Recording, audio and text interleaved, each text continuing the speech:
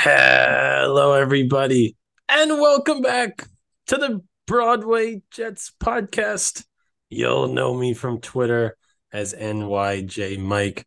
I'm joined as always by the master of receipts, NYJ Matt. And Matt, the Jets have now fallen to 7-5 after a tough loss in Minnesota.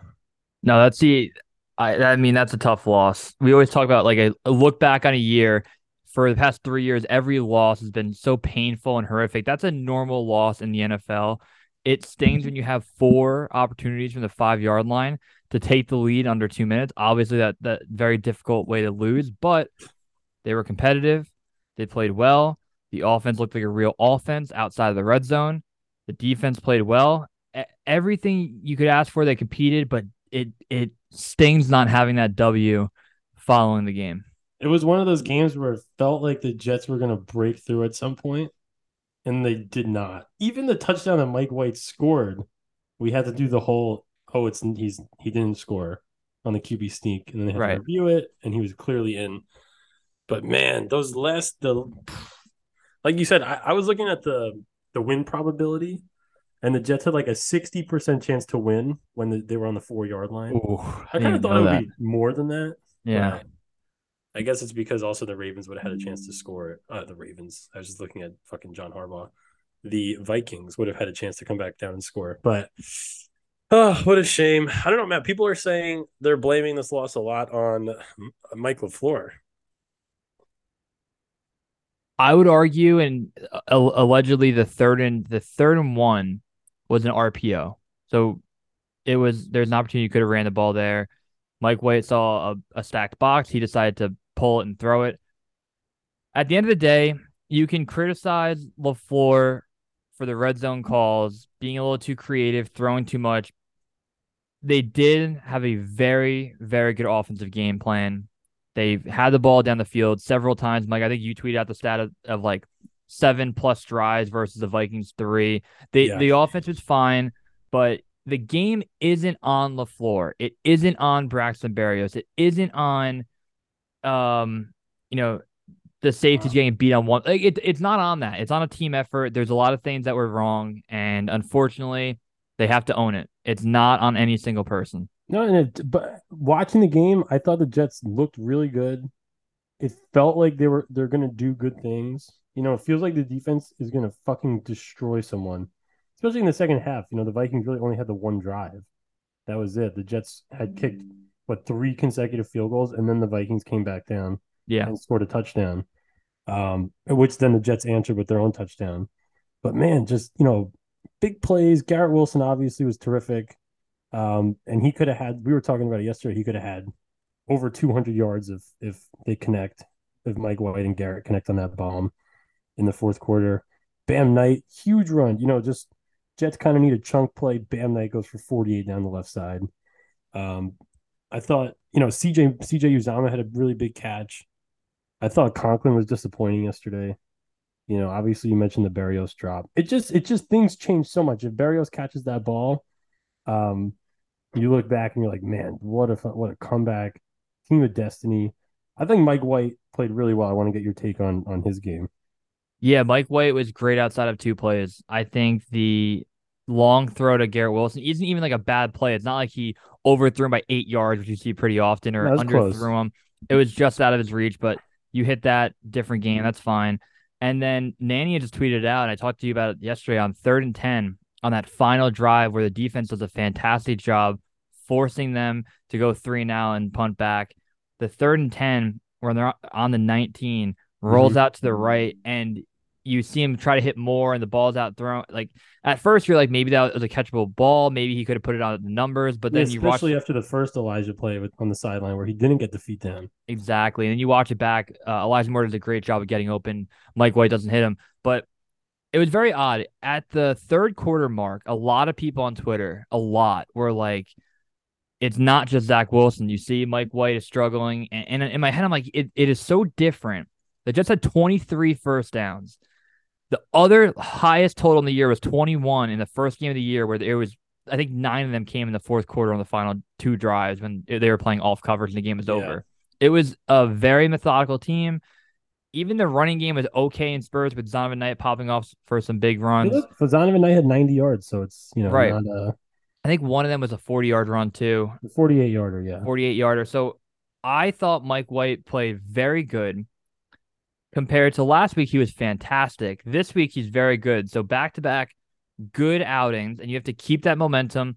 They are 1-1 under Mike White, and they have a tough road game in Buffalo coming up. However, Mike White played great in the rain against the Bears. He played good in the dome against the 9-2 team. So everything right now is looking good for the Jets in terms of moving forward. I said that was not a must-win game, and people got really mad at me for saying that. It was not a must-win game, but winning that game puts you in the driver's seat. Now they are cruising with people 2 feet behind them. right, right. It sucks, especially Bengals lose. I'm sorry, the Bengals won. The Chargers lost. The Patriots lost. The Dolphins lost. It helps the Jets a lot, especially the Patriots and the Chargers who are directly behind. So now the Jets still control their own fate. Going into Buffalo, but I'm confident in the Buffalo game. After watching this performance, this is finally a real team. The offense looks good. Like you said, there was a great stat that Nania put out where the Jets are averaging 38 yards per play with Mike.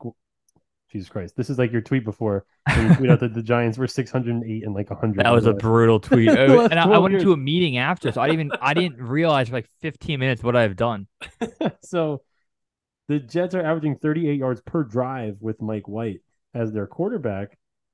That would have been the third best mark in the NFL this year behind the Bills and the Chiefs for his career, Mike White, in his 6 games. 38 yards per drive. The Jets move the ball. And when you have that defense, I mean, my God, the Jets defense is so impressive. The first drive that the Vikings scored a touchdown on was aided by 3 penalties that were questionable. Annoying penalties, especially so the first Jets drive, you have Mims, looked like he got pass Right. interfered against. Guy definitely made early contact. We hate pass interference. I rather them just never call pass interference if someone gets mugged. So Right. I said, you know what, that's fine. But and everyone had the same take. That's fine, but call it both ways. The next drive, the refs come out and throw 2 holding calls, one on DJ Reed, one on Sauce Gardner, that were relatively questionable, if anything. And then Jordan Whitehead gets hit with the personal foul. I don't know if this is the first Viking drive, but whatever. It was one. It was either their first or second touchdown drive. So that's one drive. The other 2 drives, the Vikings scored pretty handily, but the rest of the game, how many possessions did the Jets have? They just shut them down in clutch situations, third down sacks, making everything so difficult. If you get a first down against the Jets, you have to scratch and claw. Someone is all over you.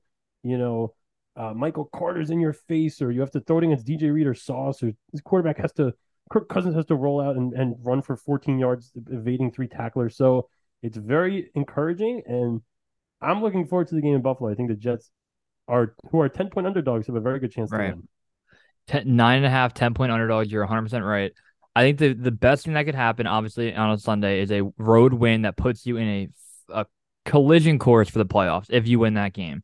There's another element to keeping that game tight. If you lose a game very similar to the Vikings game, but maybe like I really feel like the Jets should have won that game. To your point, having a 62% win probability, we want to hope you get that win. With a minute But left, yeah. if you keep Buffalo tight and you play them hard, you can leave that field saying, "All right, guys, we are 7-6. The urgency can't be higher. We need to take 2 out of 3, maybe 3 out of 3." I keep saying if you go into the final week of the year, one back from Miami, you control your own destiny in hopping them. Miami losing is huge. Now, Buffalo, I don't. I know it's an unpopular take. I don't see the Jets going in there and winning, but defense travels and special teams travel. So if this team can come and play like they did and shut down Josh Allen, who knows what can happen? It just feels like the Jets are really good. It really does. You finally have confidence. I'm excited on both sides of the ball. I think they're going to score on offense. I think they're going to get a stop on defense.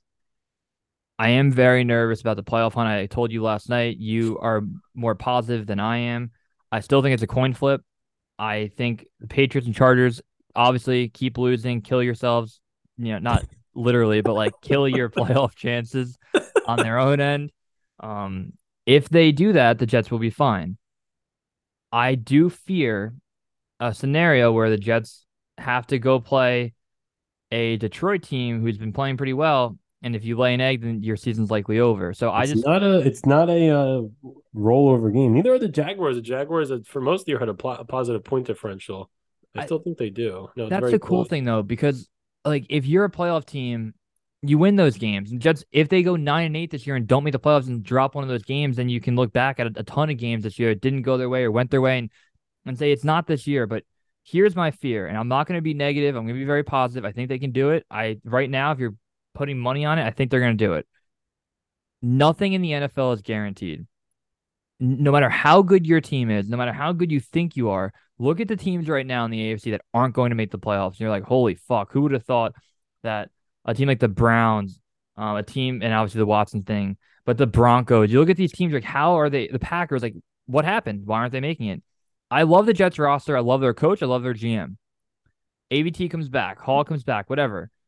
Anything of not making the playoffs is a failure this year. It's a true failure. And at the beginning of the year, you wouldn't have said that. You would have taken 9-8 and had a hard fought against good teams, but you need to make the playoffs now because next year Jets could start 1-4 and then we're scrambling again. So you need to take advantage of the opportunity. You don't have to win against Buffalo. Winning that game is amazing, but as long as they look good, Mike, and the defense is still humming and the offense is getting first downs, there's no reason why you can't go 3-0 or 2-1 and put yourself in a position where if you do win the final week, you can get to 10 or 11 wins and make the playoffs. It can happen. Yeah, and I mean, if you would have said before this 2-game stretch in Minnesota, in Buffalo, if you split those 2 games, you'd rather beat the Bills anyway. So Good point. it's AFC team conference game. The Jets are still in a good spot. And again, this team it's not a fluky 7-5. This is a legitimately good team that's hitting their stride at the right time, finding the quarterback that they needed. And now you can move the ball on offense. Garrett Wilson is on fire. Hopefully you get Michael Carter back. The offensive line is playing pretty well.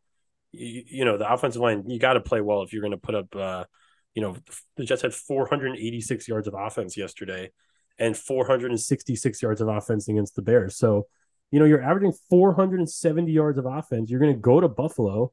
Your defense is playing out of their minds. Let's go. Let's see what happens. I'm not so scared of the Bills anymore. I'm not so scared of all these teams. And the thing that we have to talk about is Mike White, the franchise quarterback of the team.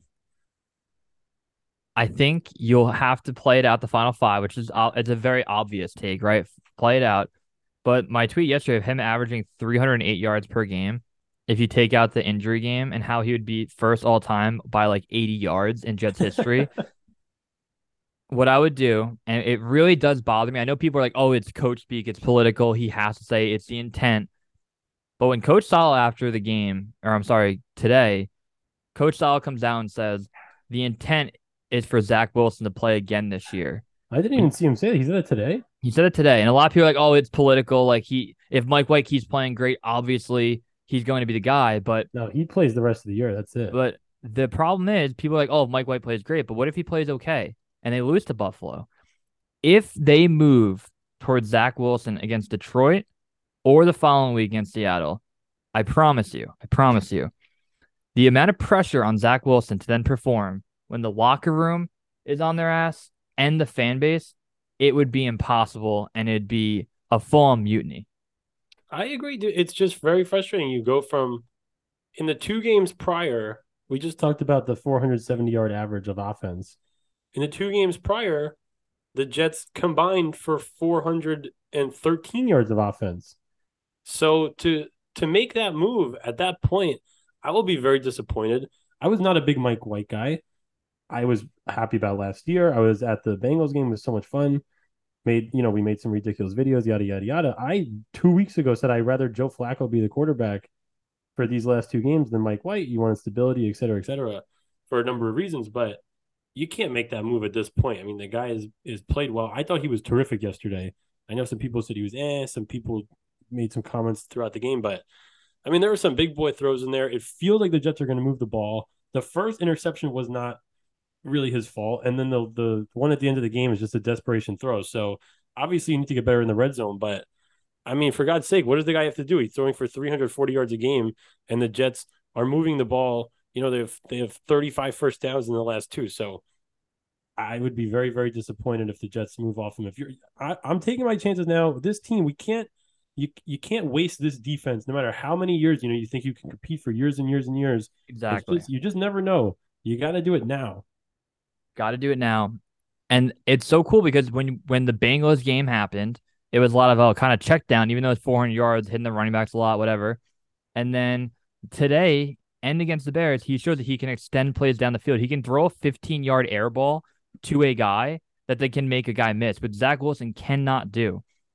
I don't even think the arm talent thing even matters anymore. Zach Wilson cannot read the field and go through his progression and have good feet while doing it. Mike White can do that. And all he needed was a chance. So there is a very real possibility. And people think you have to go 3-1 the 4. I think you want to, and you can definitely be in if you do it. But 2-2 keeps you alive. It really does, Mike. I know you Yeah. don't want to finish it, but 2-2 can happen. So You could be when 10 and yeah. I mean, you have to beat the Dolphins, but yeah, you could be 10-7. If the Jets go 10-7 and don't make the playoffs, I tip my hat. That's all you could do. You win 10 games in the NFL, you should make the playoffs. Um, and even the other thing with Mike White, the Charles Davis was pointing it out on the broadcast yesterday. The accuracy on these swing passes, on these screens, everything is perfect in stride. Guys move upfield with the ball. It's much more pleasurable to watch. It's an obvious thing. It's not scrapping and clawing and dying for a first down. You can't go from scrapping and clawing and dying for a first down to then putting up 470 yards of offense in the next 2 weeks and then go back to scrapping and clawing for a first down. You just can't do it. Yeah, I'm thrilled about the progress. It's right in front of us. That's why it's right in front of us. And they want to take it, they can take it and we can win. You can't rely on other teams to do it. So yeah, go 3-2, go 4-1. Make this fucking happen. That's why I think we're going to make the playoffs because this is a really good team. Think about 2009. 2009, the Jets were 4-6. They won two in a row. They lost the heartbreaking game to. I'm sorry, they won three in a row. Then they lost that heartbreaking game to the Falcons that everyone always talks about, where Rex and Kerry Rhodes came out after the game and said that the Jets are mathematically eliminated. I was gonna tweet about that today. It's the best. It's the best. It always, even at that point, it felt really bleak. You need a couple of things to happen. The offense is just not at the level that this offense is at. There's never a chance the Jets were going to put up 486 yards in a game. Sanchez that year threw 12 touchdowns and 20 picks and threw for like 2,400 yards, and he played 15 games. Um, this team feels really fucking good. So It's good at luck. every level though, Mike. On the defense. Think of the defense. On every level, you have 4 guys up front that can get to the quarterback. Huff, Lawson, Williams, JFM, and then Jermaine, Clemens. Clemens getting carted off and then coming back in the game is Twice. hilarious. He got carted off twice. Is it that season or in the game? No, in the game. He got carted off two separate times, they were saying, and then came back, and I think he got a sack or a tackle for loss or whatever. On the play, Quinn almost died. Jermaine is a plus run defender right now. Every time there's like a wrap up where they get 1 yard, he gets his legs. So I love it. We know how good our corners are. We know that. Quincy Williams, Mike, can play on my football team every single day. I don't care about the PFF coverage, whatever. He murders people. He decapitates quarterbacks. He is the coolest guy you can have on your team. 1 to 2 times per game, he hits someone where you're like, that probably would be a personal foul, but he does it the right way. So Perfect. I love him. Yeah, dude. He is the leader for this year's Harvey Lange Psychopath of the Year award. So Oh, I have to tweet that out. I remember having an award. It was the Mike White Pete Guerrero award of people that got cut and re-signed, and then Mike White might be a franchise quarterback, which is hilarious. it's unbelievable. You never know. Look, this it looks like that. So I'm high on White. I'm high on the Jets. I think the Jets are going to make the playoffs. Yeah, I mean, watching that game just felt like they're going to win the whole time. You're losing 17-3. There's some doubt, 20-3, some more doubt, but just figure like the defense is going to get some stops.